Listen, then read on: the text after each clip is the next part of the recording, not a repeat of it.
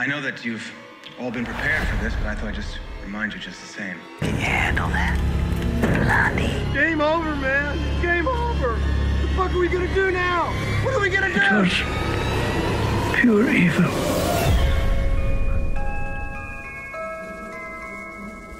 I want to buy some radio ad time. Can't do a treat. We're Irish. Welcome back to another episode. I'm your host, Vincent Green. I'm your host, Noel John Toohey. We got Carmack in the back. This is Invasion of the Polly Snatchers. Let's get to it, motherfuckers. Alright, Noel, we're back, and this time we're fucking selling some candy. We're the candy men. We're the candy man. We're the candy whatever the fuck, because the reboot goes insane. Right? So first of all, no, we're going to talk a little bit about the original. And then we're going to talk about this year's follow-up, the reboot, the reawakening of the Candyman, or whatever the fuck you want to call it. I say reawakening because it seems to pay homage to the first one. Yeah. So it's not like a complete and total rehash or something like that. Kind of like the way Halloween are doing. You know what it is, yeah. A reboot, but like it's lazy, so we're just going to forget the other two movies. It is lazy. I mean, this is what they do. They brought back 70-something-year-old Schwarzenegger, and they brought back Linda Hamilton. It's what they do, like, you know. It's getting too lazy now. It's getting too lazy. It's such a cop out, though. Yeah. Isn't it? Oh my god. I like that's the first thing I suppose I'd like to talk about. I enjoyed the first film so much more than the second film. Yeah. I thought the structure I thought was better. I thought it was easy to follow. I thought it didn't disappear up its own arse at any point. Yeah. I thought even just like the allegory of like racism, classism, gentrification, I thought it was smoothly inside the story and not like, I don't know, like mashed in or something. Like we spoke about gore. There's a difference having gore being an element of your story and having gore being your story. Yes. I mean, Candyman, the original from 92, yeah, was it encapsulated all those things you talk about, the racial elements of, like, you know, Cabrini Green and the gentrification of the neighborhood, or the problems with the projects in the early 90s America and all. Incorporated all those things, but it didn't just like slam them in your face. And the problem with Candyman and the new one from 2021 by Nia DaCosta, a lot of stories nowadays is they don't know how to incorporate things without making it their story. Yes. And that's the problem. That's a really good way of putting it. You know what I mean? No, like, you know, and that's the problem, because elements of your story can be many things. But to make one element your story just makes your story bland, and it cuts away so much of your audience. And that's the problem that the new Candyman faced, because a lot of people saw it as a racist movie. In a lot of ways it was. It was very racist against white people, like, you know what I mean? Like, and I'm not just saying that because I'm a white dude. It's the truth, like, you know. And when you make a movie that clearly alienates 50% or 30% or whatever your audience is, you're not going to have a wide success. And I think you can incorporate elements of racial tension or racial issues nowadays in America. You can incorporate that into your story, but make without alienating people, but making it a sole purpose of your story in a lot of ways, when they expect something completely different, just alienates a large portion of your audience. In that remake, I thought personally that a lot of times, like you said, the story wasn't about Candyman, and like, I think you should have your say, and everyone should understand. I love artistic intent, but also like you're also there to watch a horror movie. Yeah, just watch a horror movie and have at the end go, that was a great horror movie. And if you can do a lot more inside of that, that's great. You're supposed to be able to say this was a great horror movie that served as an allegory for such and such. Yeah, that's what the first film was. Exactly. First film made you feel for the projects. And how people had just moved in and they were forgotten about, you know, gangs had taken over, and there was the woman who said, "Look, we're not all like those assholes downstairs." Yeah. Anthony's mother. Anthony's mother, she goes, "We're not all like those assholes downstairs," and you know, you felt sorry for the characters, but at the same time, it was only ever like 30 minutes, 20 minutes, 15 minutes away that somebody was. Anne-Marie McCoy.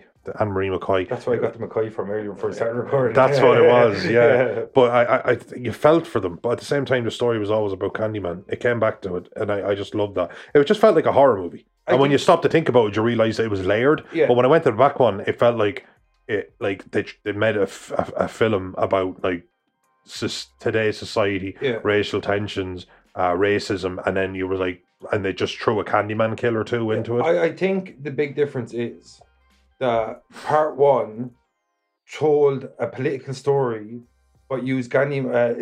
It was kind of like they used the guise of Candyman to tell a story about racial tension, being ostracized from society, poverty, all these things that have suffered the people in the lowest rung of society for generations. Quite often people of colour. Yeah, especially in America. Like disproportionately people of colour. But when people say people of colour, but everybody of every colour is poor around the world, that makes no sense to me. In that neighbourhood, it disproportionately impacted people of colour. In that neighbourhood. Because there's poor white people, there's poor Chinese people, there's poor Japanese, there's poor people of every colour. So I don't want to say that poor people disproportionate people of colour. There's not poor people in Monaco. They just won't have it. Yeah, but you know what I mean? I'm just saying that like every part of the world is different colours of people that are poor. Right? It's not just one sect of people. But in this neighbourhood, it disproportionately the poor people or people of black descent or African descent or whatever you want to say. It's very hard to say something politically correct when you mention someone's race nowadays. But I think what the original did that was different than the reboot is the original used the guise of a horror movie to tell a political movie, to tell a story about race, as I said, society being ostracized from society and poverty, right, through the guise. But what the reboot did was it made a political statement or tried to make a political statement disguised as a Candyman movie, not through the guise of a Candyman movie. About halfway through it, I did find, I watched it, I came out of it, who did I go to see it with? Did I go see it with you? Yeah, me and Lorraine. We went to it together. And I remember, Lorraine asked me, you asked me, we asked each other, how'd you feel about that? And I remember just saying, you know what? I need to sleep on it. Because I don't like to rush to judgment, but I did definitely feel like halfway through that film when we were actually in the theatre watching it, I was like, what is this about? Yeah. It was like, where's the Candyman? Yeah. You know what I mean? And even the part where I noticed today is like, do you remember the main, what's the main girl? His love interest, sorry, played by Tiona Paris, Brianna Cartwright, her brother, excuse me, Troy, the gay dude. Yeah. And he was saying, should we summon Candyman? And she was like, who would do that? And then it instantly goes to a high school. And this part made no sense to me. It doesn't fit in the rest of the movie whatsoever. It's just a way of saying, needed a kill. It's just a way of saying, but you know what I mean? It needed a kill. Who would call Candyman? Dumb white people. That's literally what that scene is. Her saying, who the hell would call Candyman? And Nia DaCosta through the guy, which is actually Jordan Peele, who I consider to be one of the most racist directors out there at the moment.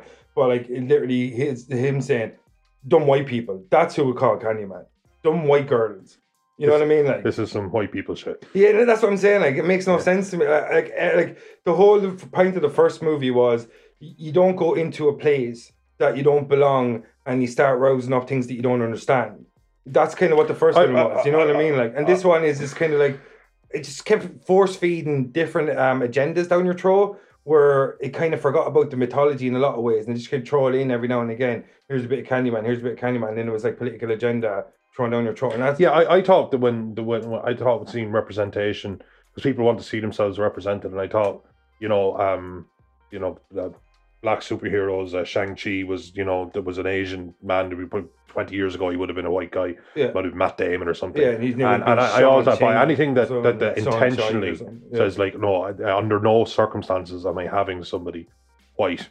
Yeah. Or am I having somebody, the film that, like, if you said I'm never doing it, then that's bullshit. Yeah. So, I was like fully supportive of all of these films that have come out lately. Jordan Peele. But Jordan Peele kind of crossed a line a little bit with me and pissed me off. Yeah, when like, don't do that. He said, I'm not going to get a white person because I've seen that movie, and I kind of get it. I get it, like, and you should have a moment where people, where directors and actors of color are finally getting the representation that they disproportionately did not have. But don't ever say that you're intentionally going to ostracize anyone ever. Yeah, because you should be hired on the merits of your abilities and not by the color of your skin. And that was it. It's the very same thing he's asked for. And it was just, it got too far, because even when Get Out, I thought, like, again, if we're going to say, when I watched Get Out, I thought, like, the narrative and the horror film were one.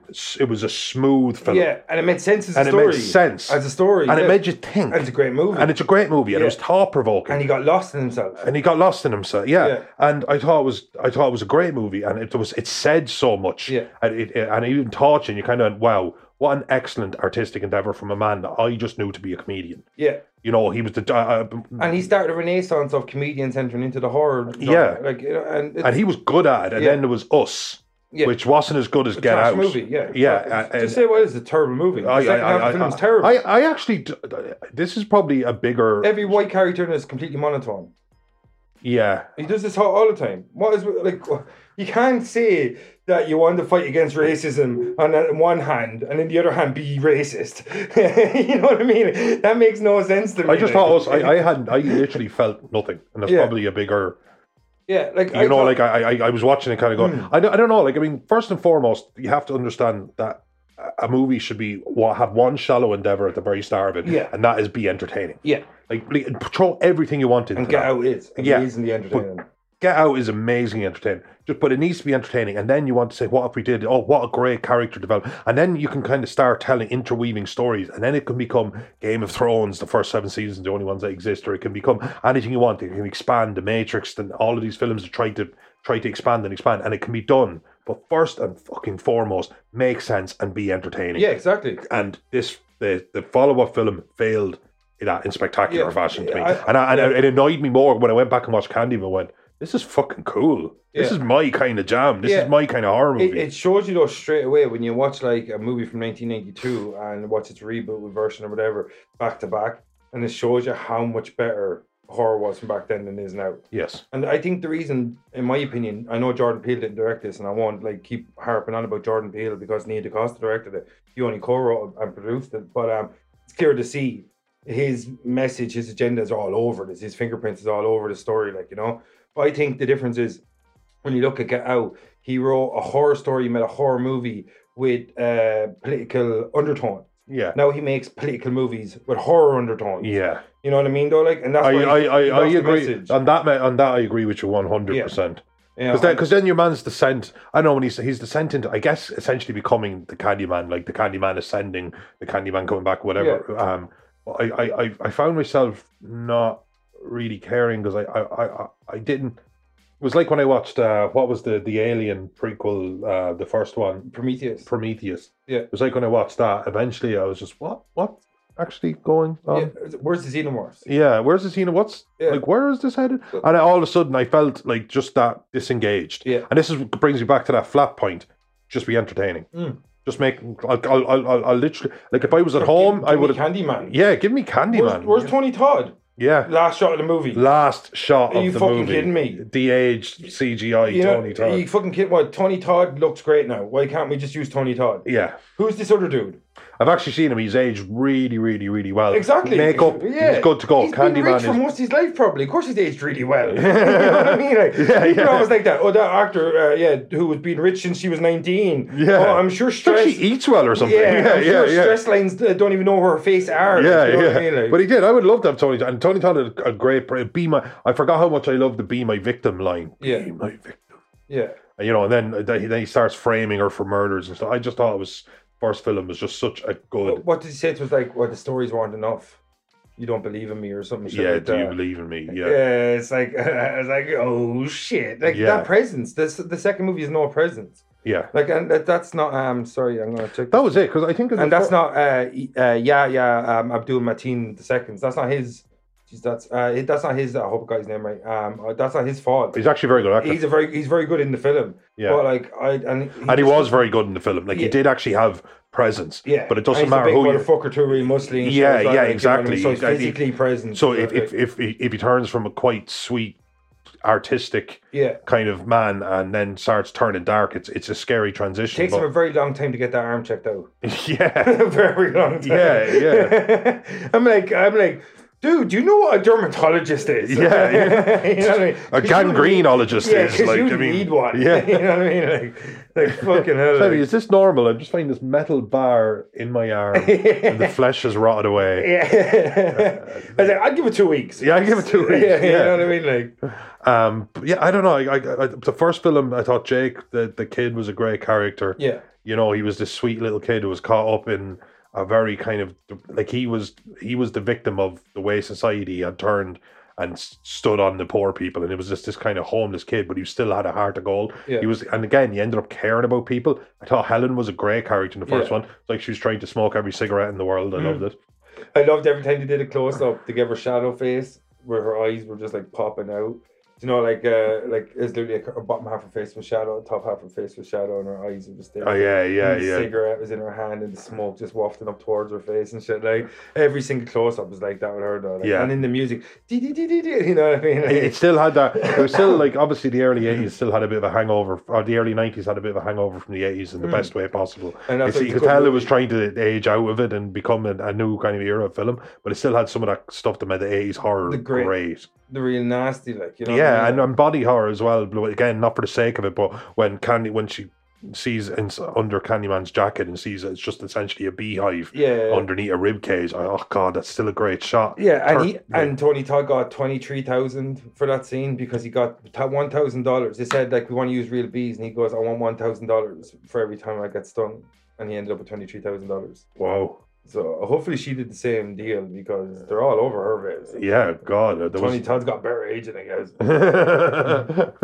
But yeah, he was brilliant in it. And again, I always love like a supernatural horror where you are being hunted by it. It doesn't matter where, if you're asleep, if you're in a cell with very a camera like Freddy, on you. Yeah, if they had that Freddy, it follows. You know, the list goes on and on because it knows where you are. Like it's attached to you. Yeah. It knows where you are. It's not an issue of distance, and it's not an issue of putting four walls around you and barricading yourself in. Yeah. It's not. It knows where you are, and it can get to you. Yeah, and he proves that. He just shows up randomly at the hospital. When he's floating over her in the bed. Do you remember in the police department where she shows up first? And then is it the police department where she's in the underground car park? Yeah. Like, you know what I mean? He can show up anywhere he wants. He's absolutely. Not like he's connected to you. Yeah, he's not just attached to Cabrini Green. Like, you know and what I mean? The first one just had that horrible sense of impending doom. Yeah. The second one, I think it got caught up in all its side stories about his relationship and his relationship to the artist, the art world. One thing I did like about it, though, and I'll praise Jordan Peele and I'll praise Nia DaCosta for this, is when they mentioned gentrification, that her brother's boyfriend mentions like what your guys are doing now. You know what I mean? Like, and I thought that was a fair criticism, and it's probably one of the only fair criticisms he makes at times in the movie because it's a bit heavy-handed. Sorry, Nia DaCosta makes that she's a bit heavy-handed. I think with her messaging, like. And I thought that was kind of clever, like, you know what I mean? It's like, it's kind of like saying that is you shouldn't criticize people for something that you're kind of doing yourselves. Like, and I thought that was clever storytelling, which this film lacks a bit at times, like the reboot, like that. You know what I mean? Like, I thought, like, I mean, I can't think. The only scene I thought the deaths in the showroom after the first exhibition that your man does is kind of a flop. And you're one with the Joy Division T-shirt, and she's going to have sex with the art director, and I thought that was curator. The curator, exactly. I thought that was fun. I thought that's what a horror film should be like. This kind of like this is where you get your slasher kind of. And he's like must go faster, and he's strapped and I like her throat gets. First off, neither film seems to know how hooks work. Yeah, hooks stab and then would tear. Just see, like decapitated a dog. Yeah, and fucking shit like that. He can't saw with a hook. He can't saw with a hook, man. Like, you know what I mean? Like, it's like, how does she cut off that dog's head? Like, you're thinking of a very big knife. Yeah, you're thinking of a machete. It seems to have machete. Like about an hour's work. Yeah, like, you know what I mean? To cut off a Rottweiler's head, first of all, you have to kill the Rottweiler. Yeah. That's going to take at least 20 minutes. You know what I mean? Like, especially if you just brought a hook. Yeah. You'd be like, look, I have a chest of bees. Dog's like, I actually have no comprehension of what's going on. Dog's like, I'm a Rottweiler. I'm going to fuck you up. Yeah, exactly. Do you not know what the Nazis used me for? You know what I mean? Like, but yeah, she gets her throat slit and he's like, are you being serious right now? Or something like that. Yeah. I thought that was fucking funny. And then, like, just the Candyman kind of been seen in the mirror, but not being seen in the real. And I thought, it's not really the Candyman, it's their bullshit version of a Candyman. Yeah, exactly. But I thought, all right, this is what I want. You need scenes like this. First and foremost, entertain me. Yeah, exactly. And that scene was entertaining. And then I just found got back to the studio apartment and the struggling artist and the upwardly mobile wife, Brianna, or girlfriend, I think. Yeah, it's his girlfriend, yeah. He's living in her apartment. She's like, she works and he's he's the struggling artist and she's the woman who's going places. And then I didn't care. Yeah, that's the problem though. Like, you don't care about these characters in these movies if you feel like you're being shoved an agenda down your throat. And that's the thing, I think maybe that's what it was. Because I just found because I cared about absolutely everyone in the first one. Yeah. And even just the story of how something like a Candyman could happen. Not that it could happen, but just like how somebody who wasn't a bad man can become so twisted by just by rage and by vengeance and by injustice, and it just gives birth to this, and he's almost like a mirror of what happened to him. I thought that's cool. It's twisted, and it's not shoved down your throat with any sort of political message. It was just there. Yeah, exactly, and it was historically accurate and correct. Like, you know what I mean? And it was heartbreaking. Yeah, that's what I like. That's what I liked about it, because they're like, look at how times were, and we're going to encapsulate the story of the African American in an interracial relationship back then by using one man as an example of how it often happened, how it often went for people of color back then. If they fucking dared, like, you know what I mean, fall in love. You know what I mean? Like, they fell in love with someone that was white. Oh my God, such a crime! Like, people need to get over, like, back in the day, like, fucking hell, like, and like, and you could be, and he could. 100%. That's what I'm saying. Like, that's what I loved about the first one is they encapsulated many stories that happened when people tried to have interracial relationships for a long time in America, a long time around the world, and they encapsulated the torture and the torment and the injustice of all their stories through the guise of the Candyman's mythos. And that's clever storytelling. That's clever storytelling, None of that's in the reboot. Yeah. None of that clever storytelling. They just try to shove things down your neck, not subtly. You know what I mean? Like, it's like, give me a little taste of that cake. Don't give me 4 slices at once. Just spoon feed it to me. Sometimes you got to spoon feed it to people and be subtle about it. And then at the end, the message should resonate afterward, not during the movie.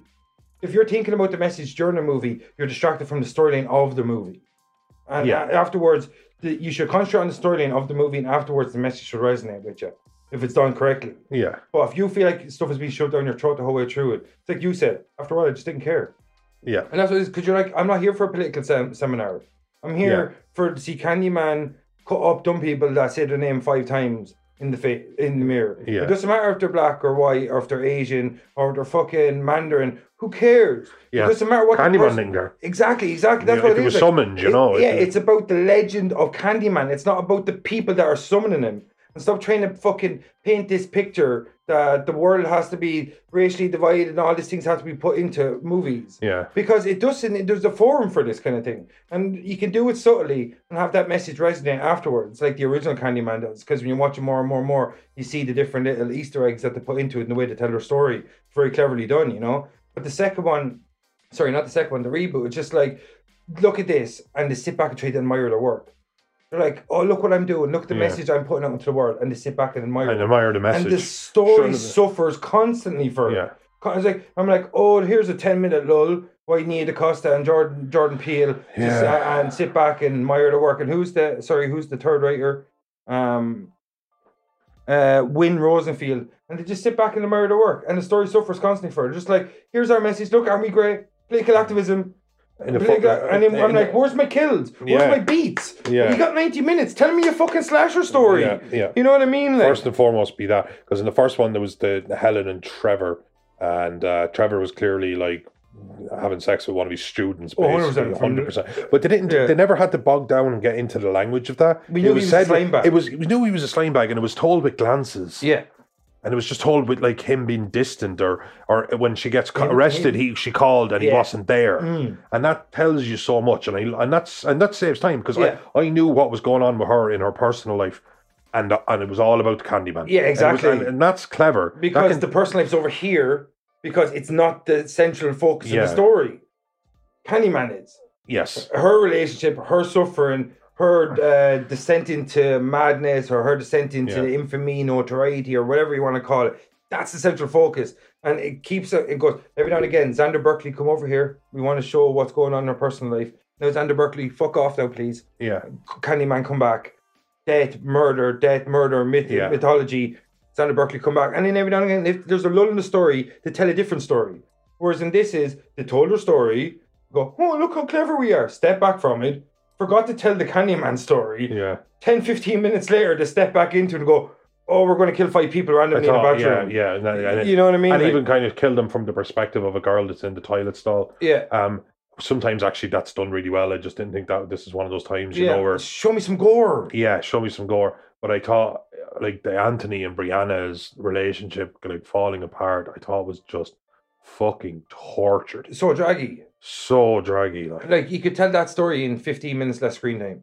You could tell that, but the thing is, again, with phone calls. with phone call, with interactions, with like text messages or something like that. You can tell it. You can literally just have it, nuanced, and you can have it done with glances. Him literally. painting, gets a text message. The text message comes up on the screen for the audience to Yeah. Him go and respond, or he just ignores. Or even if he just looks at it rings and he goes to ignores it. respond, and then he actually just ignores it, but in his pocket. Or he looks at his hand and starts picking at it or something. Yeah, and that creates distance. Yeah. But I thought it was fucking torture. She moved back in with her brother, and he's like, if he comes around here, I'm going to kick his ass. And you're like, this is Candyman. Yeah, he's like, I'm going to kick his ass. Like, dude, you're going to lose that fight. You are going to lose that Have you seen the size of fight. Anthony? His pecs are like 3 feet thick. Yeah, You know what I mean? exactly, Like, he's going to kick the fuck out of you, dude.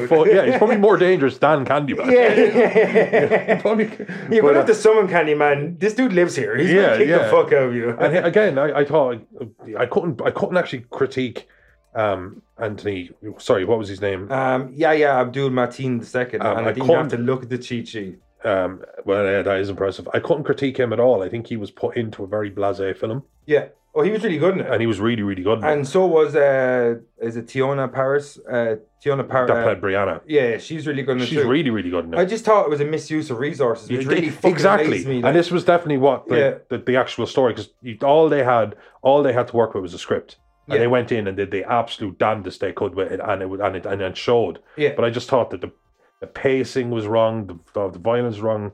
It got the fundamental of horror wrong. Be scary, be entertaining, have some kills. Like a slasher movie needs slashing. Yeah. Like whatever. It's kind of like, in Nightmare on Elm Street, when Freddy's not butchering people in dreams, the downtime is filled with Nancy trying to figure the fuck out what's going on. And that stress is maintained so perfectly. Exactly, like, you know what I mean? And exactly, because you're using anxiety, but in a different way. Yeah. You know what I mean? Like, it's like, so in this, as I said to you, it just stands back and admires his work too much. In the first one, anytime there was a lull, Xander Berkeley came in, personal story, or was her finding out a bit more about Candyman and a bit more about Candyman. In this, the parts where he found out about Candyman were secondary to his relationship with what's her name, Bridget, is it? Brianna, sorry. And it was secondary to that. Like, tell me a human story, yeah, but I want it to be tertiary. In a slasher movie especially. I want that to be tertiary too, especially if you're doing a reboot and you're trying to capture a new audience. The two main things should be the resurgence of the main antagonist and the mythology behind the main antagonist, because you're going to end up covering same grounds as the first one. Because if you make an original movie, the two main things there should be establishing the mythology and introducing your main antagonist. So if you're going to reboot, which means the reason you reboot is to capture a new audience, so you have to cover some of the same ground. So your main two aspects of the movie should be establishing your central antagonist and establishing your mythology. Yeah. And then the personal stories become tertiary. And that's how you do a 90-minute horror movie, right? But in this, it was like, let's establish that Coleman Domingo, who's an amazing actor who feared the Walking Dead. Let's throw him in every now and again. Bit of mythology, puppeteers, whatever. That's kind of cool, whatever. You know what I mean, though? Like, and then for the next 15, 20 minutes, tortured artist. Really? Yeah. Do I need to see tortured artist for 15 minutes? Give me 5 and a couple of missed phone calls? Yeah. 10 missed phone calls, back to painting. That's all I need to see. Even like actually, it was a good kill, I have to say, with the art critic. Yeah, where you see from outside of the apartment. I thought that was actually a very cool kill. The film, where she's just going along the glass and being murdered. But yeah, no, you're absolutely right. And especially when there's just 2 films in over nearly 30 years, 29 years, which in horror movie terms. No, there's 2 sequels to the original. Oh, there is 2. Jeez, I forgot about that. It's been so long since I watched them. Yeah, I've only seen the sequels once, I think. So when was the newest one? Bar this. I'll check here now. I think it was mid-90s. Mid-90s, yeah. God, it's been so long. But I think when something goes, let's just say the point is that it goes so long without. Candyman 2 was 95. Yeah, and so that would be Candyman 3 years 3 after. was probably 97, I'd say. Candyman 3 was 99. 99? Yeah, I didn't realize it was so recent. Wow. Okay, so it's 20 years. That's definitely a franchise Friday something. That's definitely a franchise Friday, yeah. But I don't know, I can't remember the second or third one. I'm not even sure if I've seen the third one, I'll be blunt about it. No, I think I've seen it once, but I didn't realize it was so recent. I think I came to Candyman late enough, so I think originally I might watch the trilogy together. I remember like Candyman was such a cool thing because when I was a kid and really started getting into horror, I didn't want to look in the mirror and say Candyman 5 times. Yeah, no, I did. I'm a psychopath. Well, I might hear Bloody Mary, like, oh yeah, I'll meet this bitch. Like, but you know, I mean, just as something you know? to just, and that's the great thing about it, as in, like, you know, everyone gets religious when they get on a plane. It's just like, oh yeah, shit, I'm a Christian, you know, or whatever, you know, like suddenly you remember Jesus ain't gonna catch you. Yeah, exactly, yeah. You know what I mean? So I think it was just like, oh no, I don't believe it. I'm fucking with it, you know. Exactly. And Candyman had that sway over me. Yeah. Even though it wasn't one of these franchises that I fell in love with as a kid that I watched over and over. Yeah. Like for Nightmare on Elm Street, I watched it. Because it wasn't as successful. Yeah, actually, I think that was it. Because I had I'm old enough to remember having a lot of these films on VHS that I recorded off the TV. My late brother William, I've seen a lot of these recently. Really? Yeah.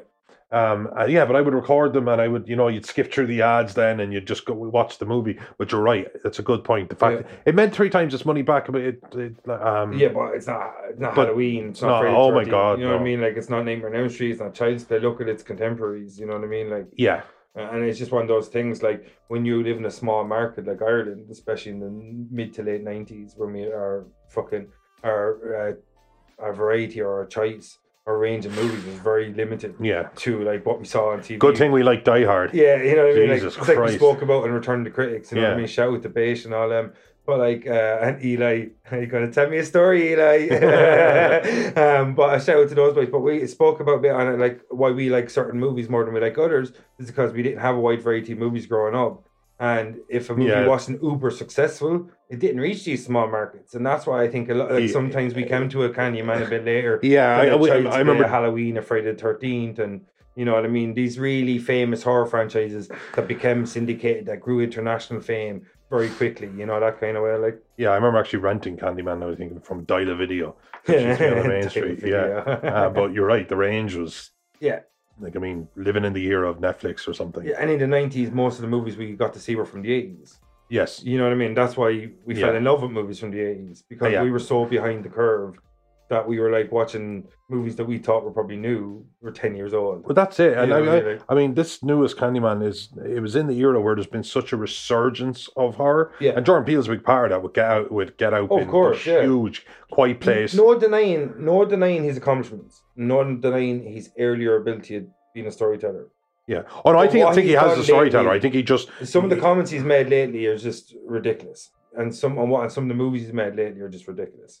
And he's got lost in his own message in air quotes. Yeah. And that's the problem with him. Like, because when he made Get Out, he wasn't trying to be this horror story / political activist.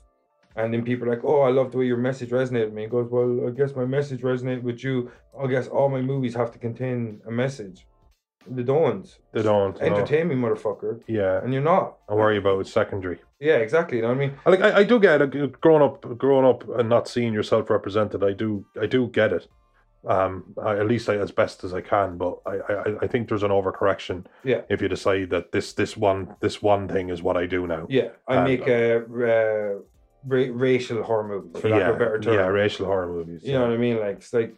And which is the thing, like, I mean, Get Out, I've no complaints about because it was entertaining as fuck. Movie. The message was excellently sewn in, and it was thought provoking. Sewn in, yeah, exactly, sewn in. It's part of the fabric, yeah, not like a patch that's just slapped on top of it. Yeah, exactly. You know what I mean? That's the big difference, like, isn't it? Yeah, it absolutely is. And then again, to go back to the shadow point, I just wanted to see. When I watched the first one, I was like, there it is. There's my kills. Yeah. There's my people getting thrown through walls and stuff like that. It's like, I want to be able to ask myself the question afterwards, how did he saw that Rottweiler head off? Yeah, exactly. He had a hook. That's the thing everyone has to understand. His weapon of choice is a hook. Yeah. It's a devastating weapon. Yeah. It can do horrible things to the human body. It's a meat hook, pretty much. It's a meat hook, but it's not a cutting tool. It's not a sawing tool. Yeah, it's a hooking tool. Yeah, exactly. If you pull a Rottweiler's head off, that I would get. Yeah, but no. Maybe, even when he shows up and he kills the, I don't know, psychologist or something, and he frees Helen from her straps, and he just kind of goes and he just like perfectly cuts them off, and I was like, that's a hook. How sharp is that hook? Like, you pull, you could create like a fulcrum, you could create leverage. Yeah, it's a hook. Yeah. Stop slicing things. The thing is, he has a free hand. He has a free hand. Open the straps. Just open the straps. It would have been cool. I got you. Like, haha, I've got you now. Wait, I know. Sorry, just 1 second. Who made this buckle? Windsor? Is this a Windsor? Anyway, be my victim. Yeah. and the sweet caress of death, and 1 second fucking buckle. It's really hard here. I'm a disabled man. Give me a moment. I have one hand, and my rib cage is bees. One could say mostly I'm in a BNA. Oh. And on that note, will we go to the break? We'll go to the break. All right, folks. This is Invasion of Polly Snatch. See you after the break. Now, word from our sponsors. 8 more days to Halloween, Halloween, Halloween. 8 more days to Halloween, Silver Shamrock. 8 more days to Halloween, Halloween, Halloween. 8 more days to Halloween, Silver Shamrock. Yes, kids, you too can own one of the big Halloween 3. That's right, 3 horrific masks to choose from. They're fun, they're frightening, and they glow in the dark.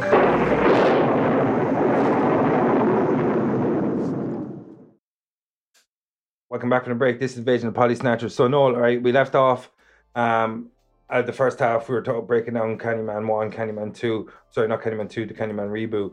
And we leaned on the differences in the style of storytelling, the subtleties in the story, in the way the story was. I think wherever you fall on this, there's no doubt that one was subtle and one wasn't subtle. Yeah, exactly. And that's, even if you completely agree with the message, and I actually do agree with the messages of these films. Oh, if I was to fall on it, agree or don't agree, that's the thing. I actually do. Yeah.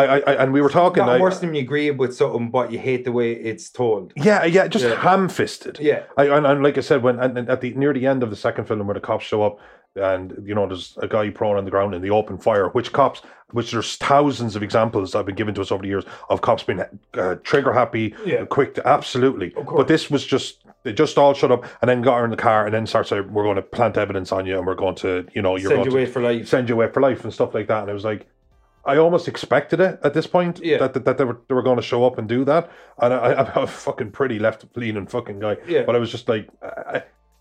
It's the clearest way of not what you say, it's how you say it. Yeah, and especially if somebody's going to show up and have a heavy impact on it. There's one thing, cops are always the best, Bron, because there's always like a cop and his job is to lift up the yellow tape when the characters that actually matter are going to duck in, the detectives and the cops are always these kind of background characters. But if you're going to have one show up and have an impact, flesh them out somehow. Yeah.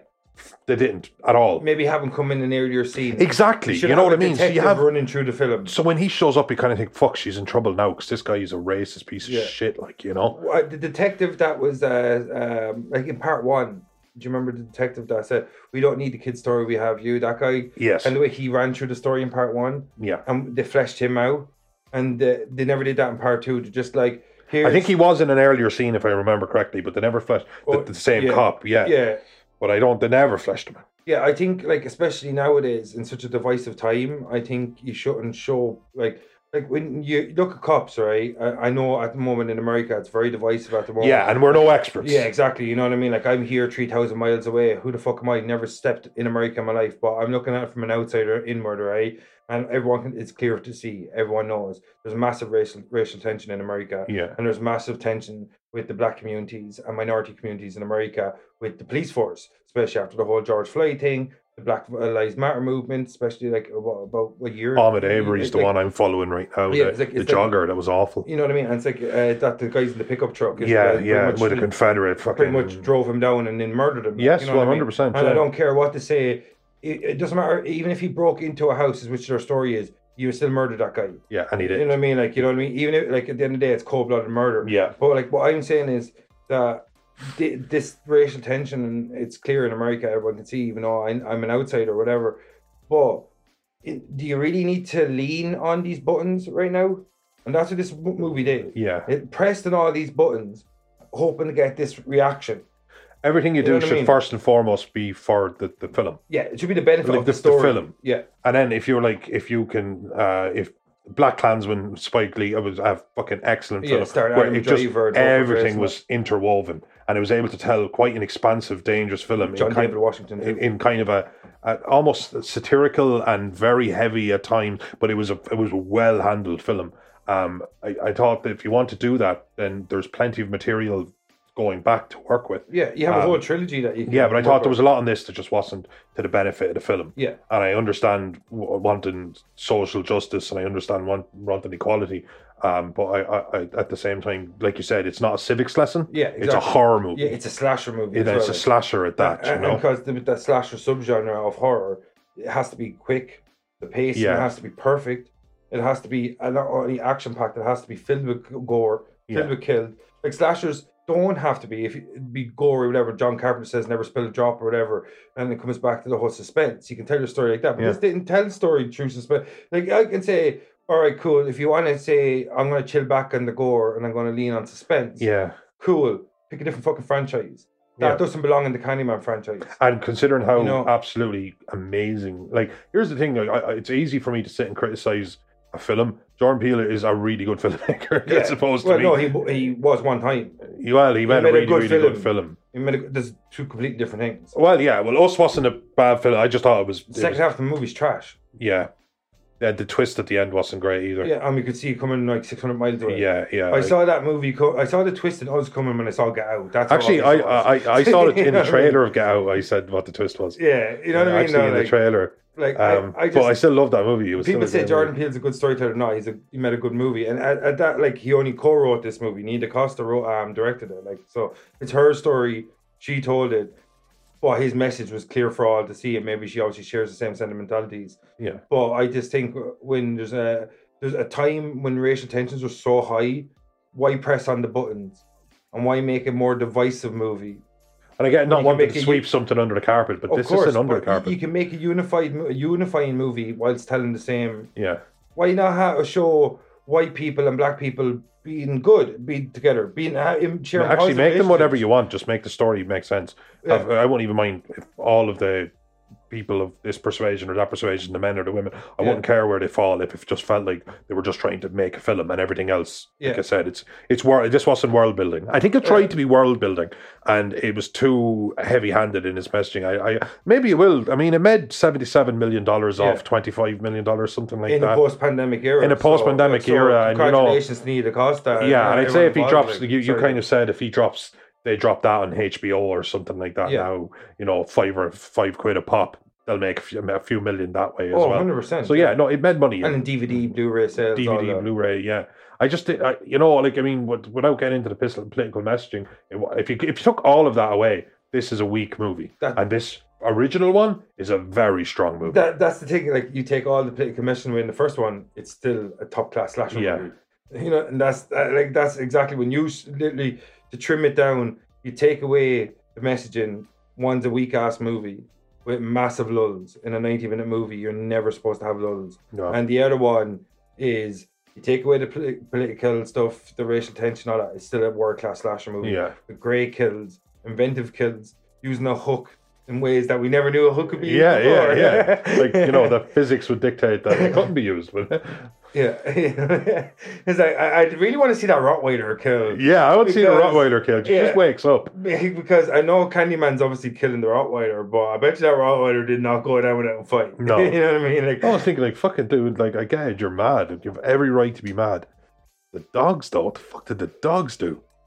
People suck. Yeah. But dogs? I'm sure the dog tried to attack as soon as she came into the apartment. Well, that was it. Well, again, like, it's that great thing that you're able to do in horror films that have mythological or supernatural is the word I was looking for. Yeah. Bad guys is like, did he just transport her there, teleport her there? How is he? He's Candyman. He's actual. It's always, you're allowed to be so vague with what their power sets are.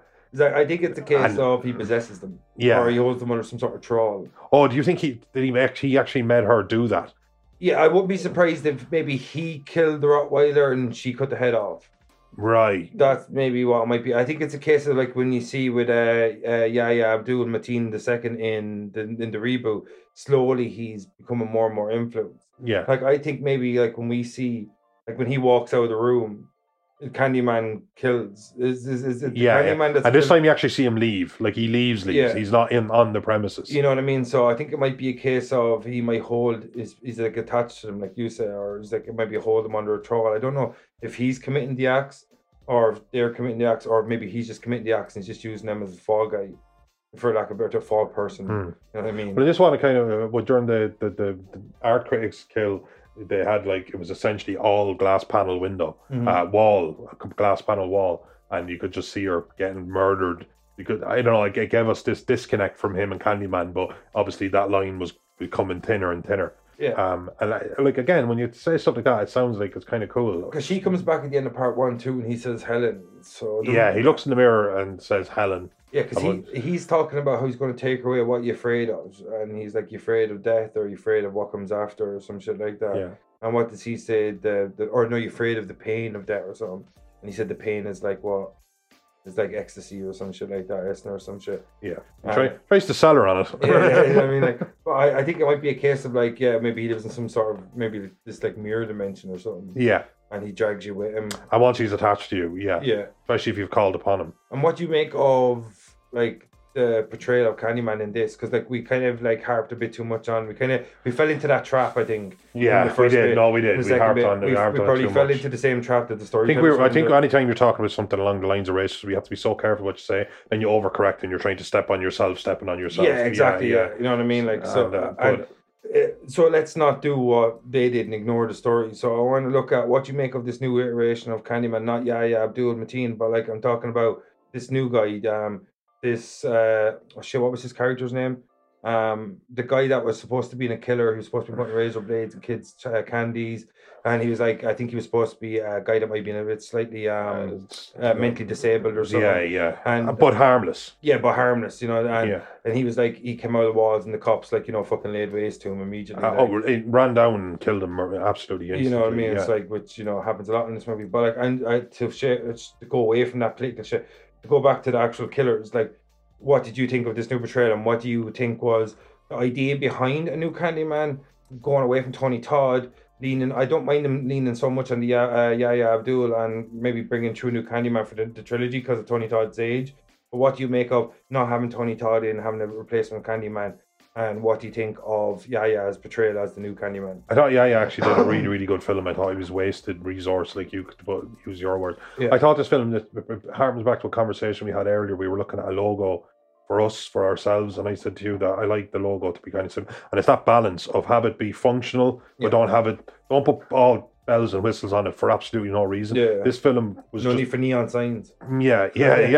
This film, there was so much bells and whistles, so much that you kind of lost it in the noise of all the bells and whistles. Yeah, that's much, kind of it. You know, I really just did. I felt disconnected from it.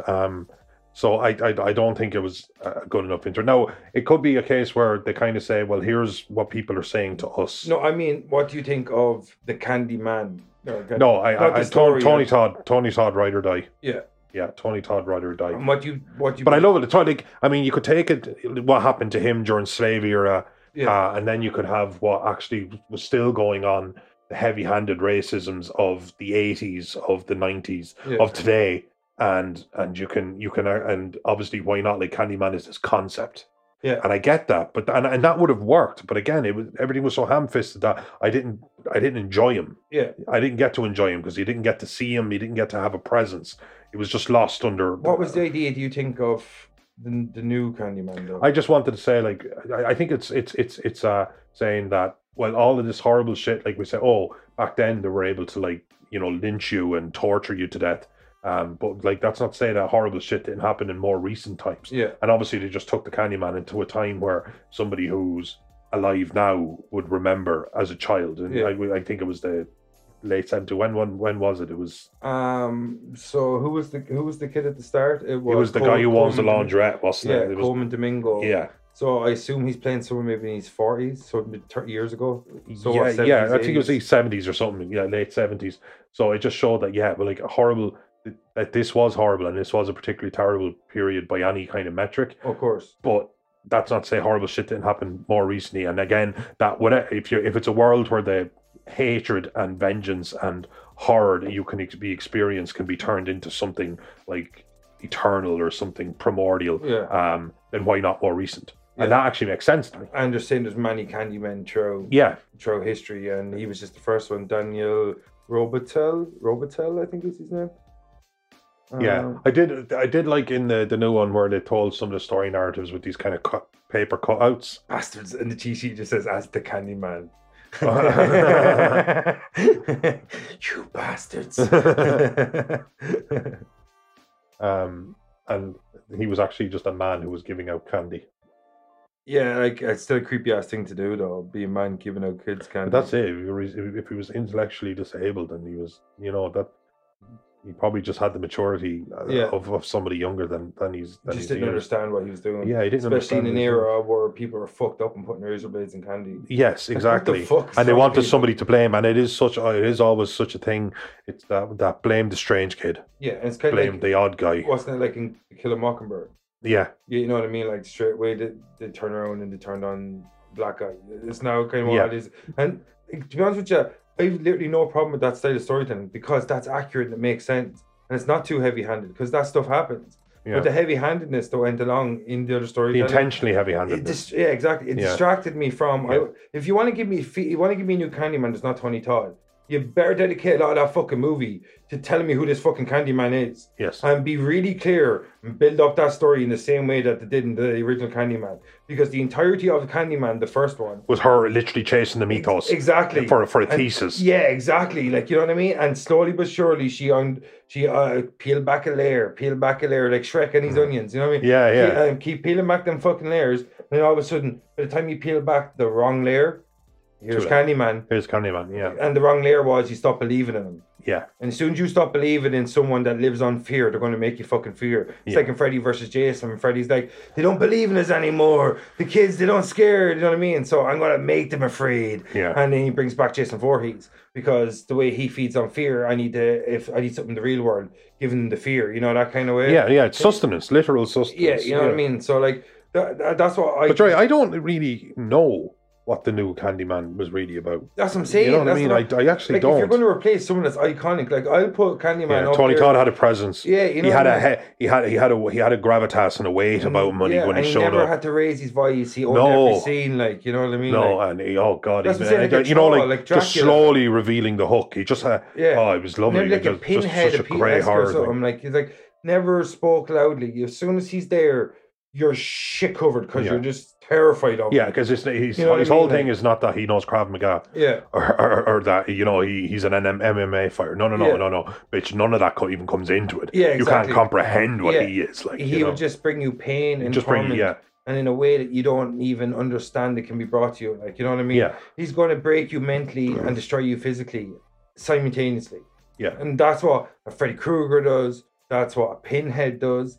Maybe less so Jason Voorhees, Michael Myers. Well, they're all they're more hunter killers. Yeah, you know what I mean. But they're like an out of control 18-wheel truck. But you know what I mean. Like it is just destruction. Yeah, exactly. It's like a tornado. Yeah, exactly. You know what I mean. Whereas this is kind of like a slow building hurricane. Yes. You know what I mean. Whereas like you're on the edge of it. It's category 4, category 4, and you're terrified, and it's broken you mentally before it ever makes landfall. Oh, absolutely. And crushes you fucking physically. And Tony Todd is a creature of hate. Yeah. And I loved that. I love just like Krueger. It was just maniacal fun. Yeah. Like this is how he got his jollies. Revenge though for him. Oh yeah, on the parents and stuff as well. But essentially, he was still just doing what he did in life anyway. You know, this was because he was a fucking animal pederast. Michael Myers and Jason are kind of indifferent. They just would rather you dead. Fucking pederast. Fucking pederast.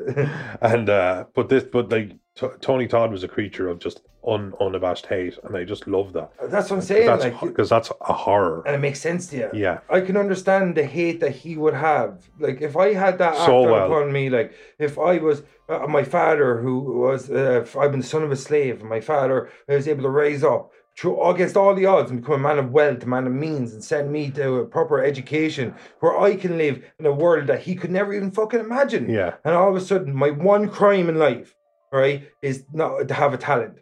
Because my talent puts me in circles that makes people uneasy. It's kind of like what they say in the reboot, which I really liked. I think it was Coleman Domingo said it. They love what we make, but not us. Yeah. You know what I mean? Which I thought was a beautiful line. That's clever storytelling. That's beautiful. That's beautiful writing. Like, you know what I mean? Like, I heard some dickheads say that. You know what I mean? Rock and roll was about white teenage angst, and then Barack Obama came along, and it was like, bitch, what? Yeah. Who the fuck do you think started rock and roll? Yeah, exactly. The fuck? You know what I think mean? Otis Blackwell and Chuck Berry were sitting around going, "Why teenage angst?" That's what we got. That's what we're exactly fucking... though. You know what I mean? So I just think that's Fucking beautiful cheek. storytelling. Like that tells a message without hammer necking it. Like, you know what I mean? Like, don't fucking shove it down my throat. That is a beautiful spoon fed. Like they love what we make, but they can't love us. I thought that's beautiful, and it harkens back to Candyman, Daniel Robitaille's story.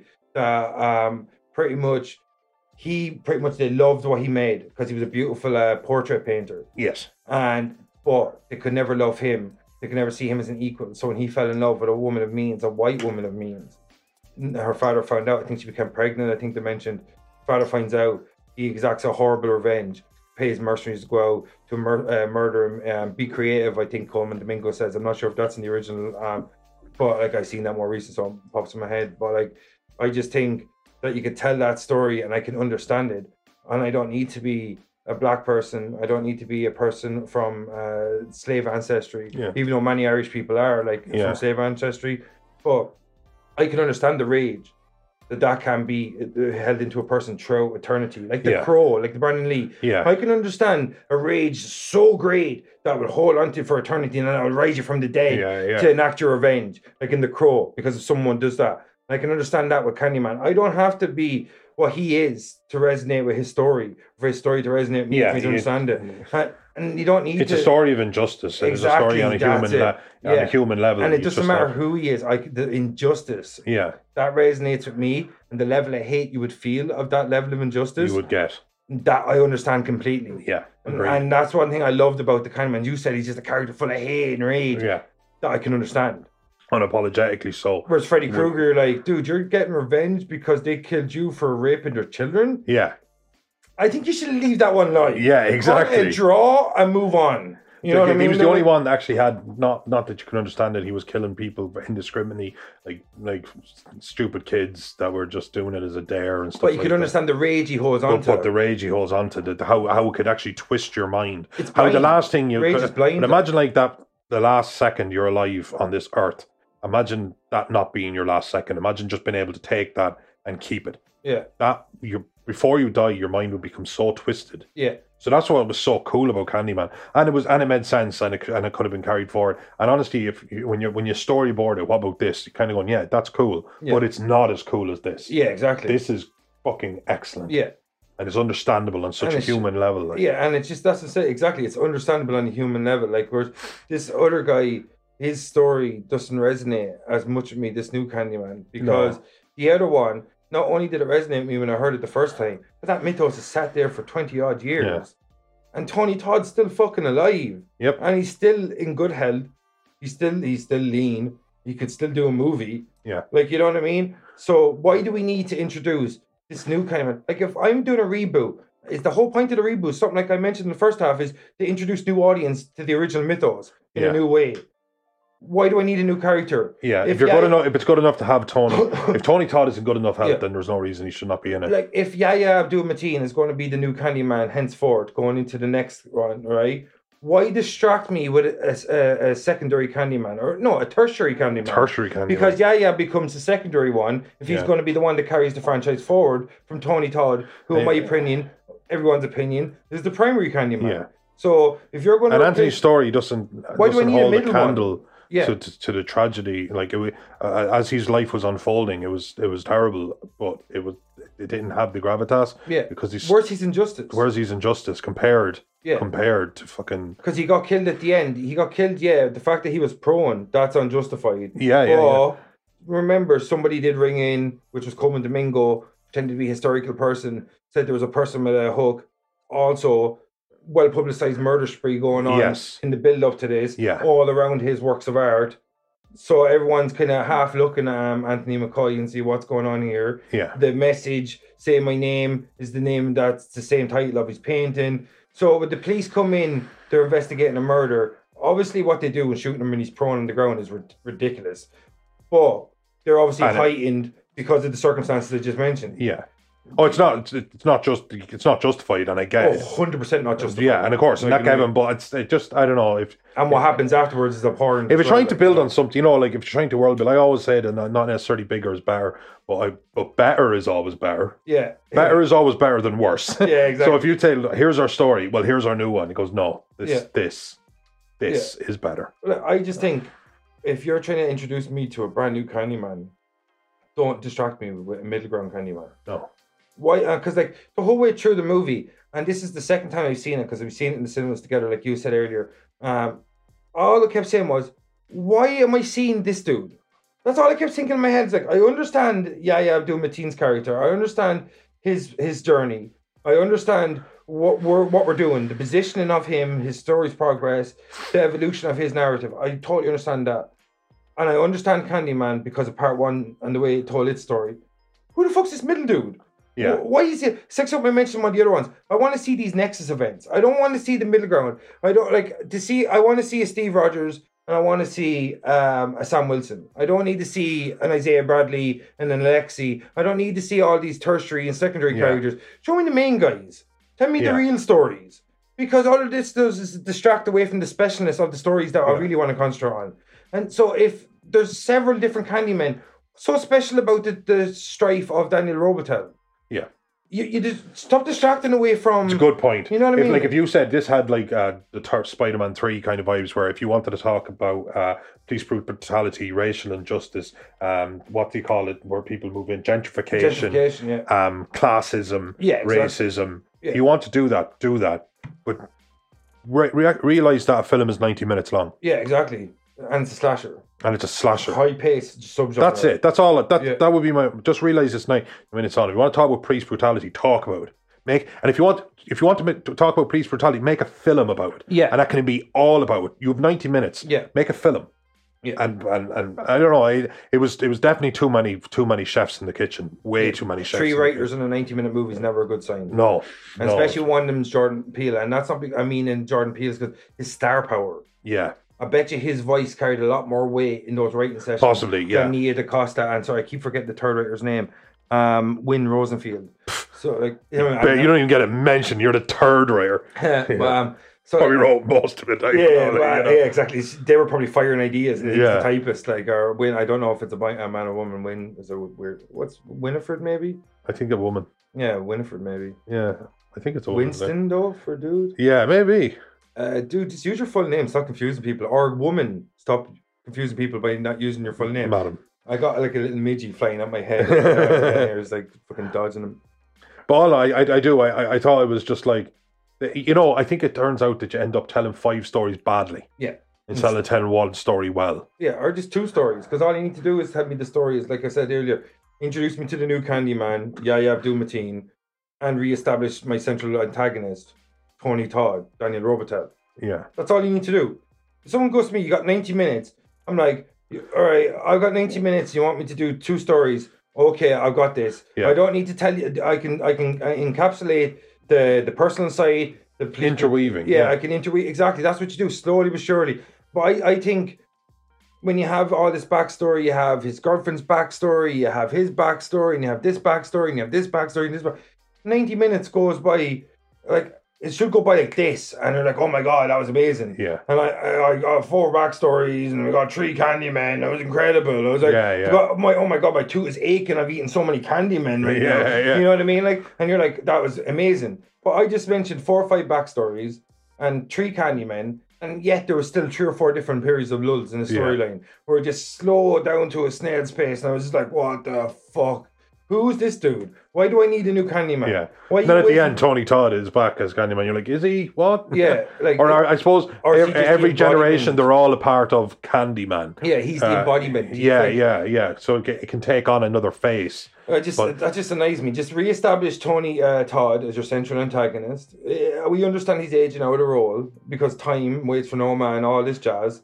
Right, and I don't want to see a de-age Tony Todd in the future with someone else is actually the body.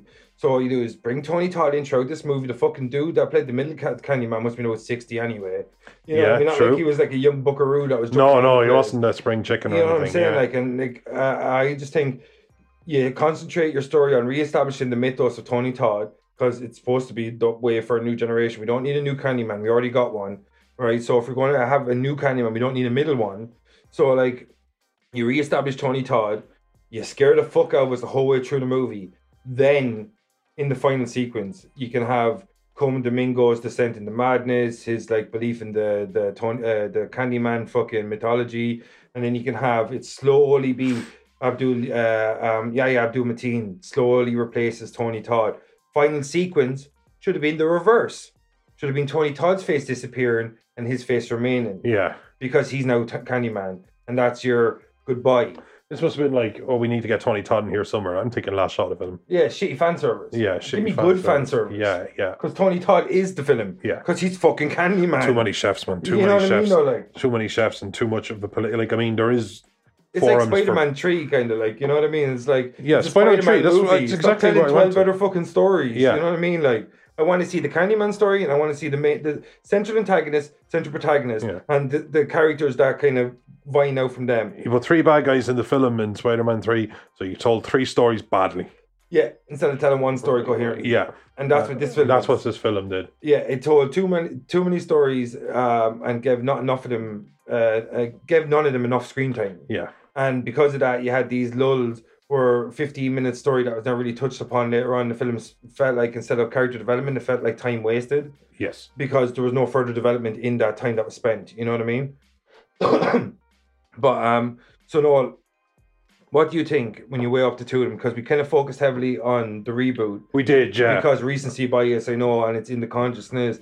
And a lot of people have been talking about it. It's a very divisive movie for all the reasons we mentioned. And because of what we do, we went back and watched the first one. Yeah. Yeah, and so like it's not exactly like it's in the public consciousness. Yeah. But I forgot there was even ones in the middle, but the polarity. Yeah. One was a film that spoke on things like racial injustice in a way that was thought-provoking and in a way that made it, in a way that didn't take away from the story. In fact, it just led and it was sewn into it. And it had really good kills, really, really drawn me in. The 90 minutes, I couldn't believe that film was over when it was over. Yeah. Because I was just sitting in my bedroom alone. Yeah, I just went upstairs and I said, I'll just watch this on my laptop and chill out up here for. And next thing you know, I thought it was like 30, 40 minutes later and I was at the end of a film. Yeah. And the other one I thought the polarity is the slog. Yeah. The slog of the second one. Taking out, like, and it's 20 minutes short. I'd lean too heavily on political messages and that, but it was just.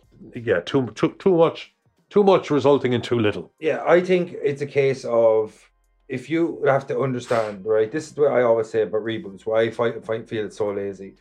There's a very easy way. If you give me a year, and I'll promise this is a word, right? I'm going to put this out into the world. If you give me a year with any pre-existing franchise in its current state, I would be able to incorporate every single movie into one continuity in 1 year, no matter the franchise, without having to remake, reboot, retake, whatever you want to stick in front of any franchise in the world. Especially Halloween, we're going to talk about that because that's some of the laziest ass story. I can incorporate all those kids in 2 sentences. 2 fucking sentences. I can have her with 3 children and I don't have to reboot a universe. I can make him her sister and do all this. I tell you something, I hate when people reboot, right? Because you already have something that's established in Candyman 1. There's no need to reboot, no need to introduce characters that are unnecessary. You know what I mean? Yeah. And it just distracts away. And I think this is what the problem with this film is, that it forgets that complicates without explaining. It's that, and it forgets the franchise that's operating within. Because I kind of got lost on my own point, but like when you're operating in a certain franchise, you have to withhold the style that's already in that franchise.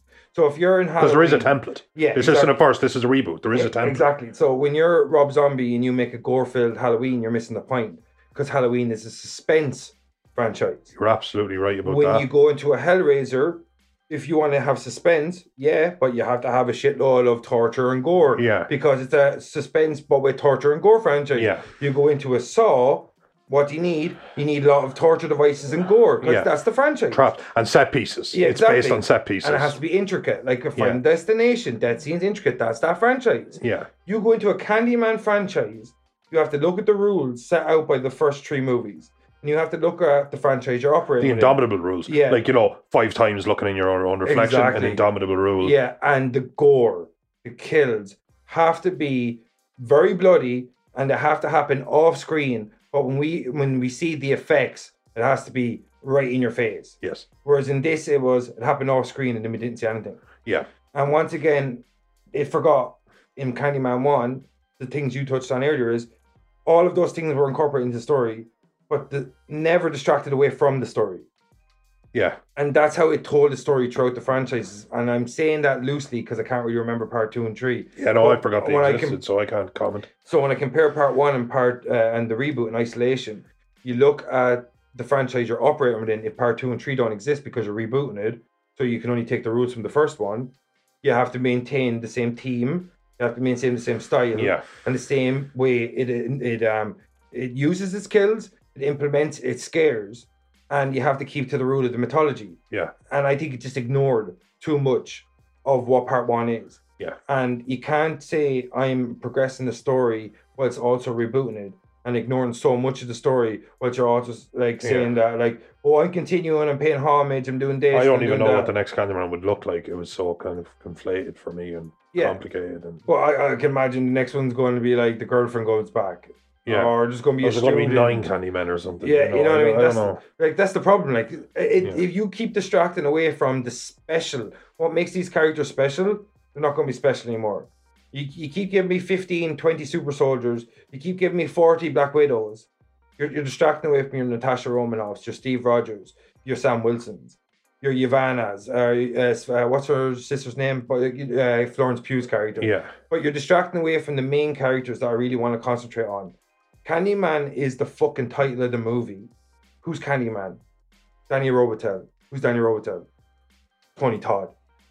That's who should be in the movie. Yeah. That's who should be the focus. That should be your central antagonist. And you want to continue with Abdul Mateen, that's totally cool. But for the reboot, the entirety of the movie should be centered on replacing Tony Todd with him. And stop fucking distracting me with this middle ground, this political nonsense that doesn't need to be... it can be in the movie. It's not that it doesn't need to be in the movie. Of course it can be in the movie. Of course you can tell political stories through any forums. But it shouldn't be what the movie's about. No. It should be a part of the story. Make a documentary. Yeah, exactly. And you can talk about absolutely anything. And I'm sure Jordan Peele will make a great documentary. Neil Costa will make a fantastic documentary. But you're operating within the Candyman universe, Candyman franchise. You got to stick to the rules. You got to stick to the style of storytelling. And you got to understand that this has an already ingratiated fan base that exists long before you do as a storyteller in this universe. And you got to give them what they expect. And what do they expect? Yeah. Tony fucking Todd. Yeah. All right. It's like having a Texas Chainsaw Massacre without Leatherface. Like, God, shudder. You know what I mean? Literal shudder at the thought. It's like having a Halloween without Michael Myers. Which they did. Exactly. And it was shit. Exactly. You know what I mean? And it's just it's not even that it's shit. We hate it so much because there's no Michael Myers and you had Halloween written across the top of your title. Yeah. You know what I mean? And this way you have Candyman. You didn't give us Candyman. Yeah. So at the end of the day, you can say what you want about the political overtures in this movie or the ham-fisting, the heavy-handedness of Jordan Peele and Neil Costa and Will Rosenfield's storytelling style. But at the end of the day, it just didn't live up to the bill of giving us what we wanted. And that's fucking Candyman. Yeah. Well, that's the biggest criticism. Yeah, no, that's it. You know what I mean? I think you've wrapped it, I think you really have. Yeah, so we get the fuck out of here? Yeah, let's get the fuck out of here. Yeah, and before we get the fuck out of here, I've got mirror. Do you want to do it? Do you want to do it? Do you want to do it? Do you want to do it?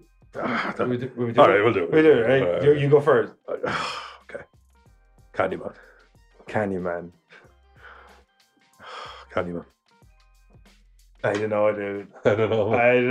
I don't know. Now that I'm doing it, I feel like I'm tempted to pay. Candyman. And should we just leave it there? I just thinking Candyman. See, I told you not. It would happen.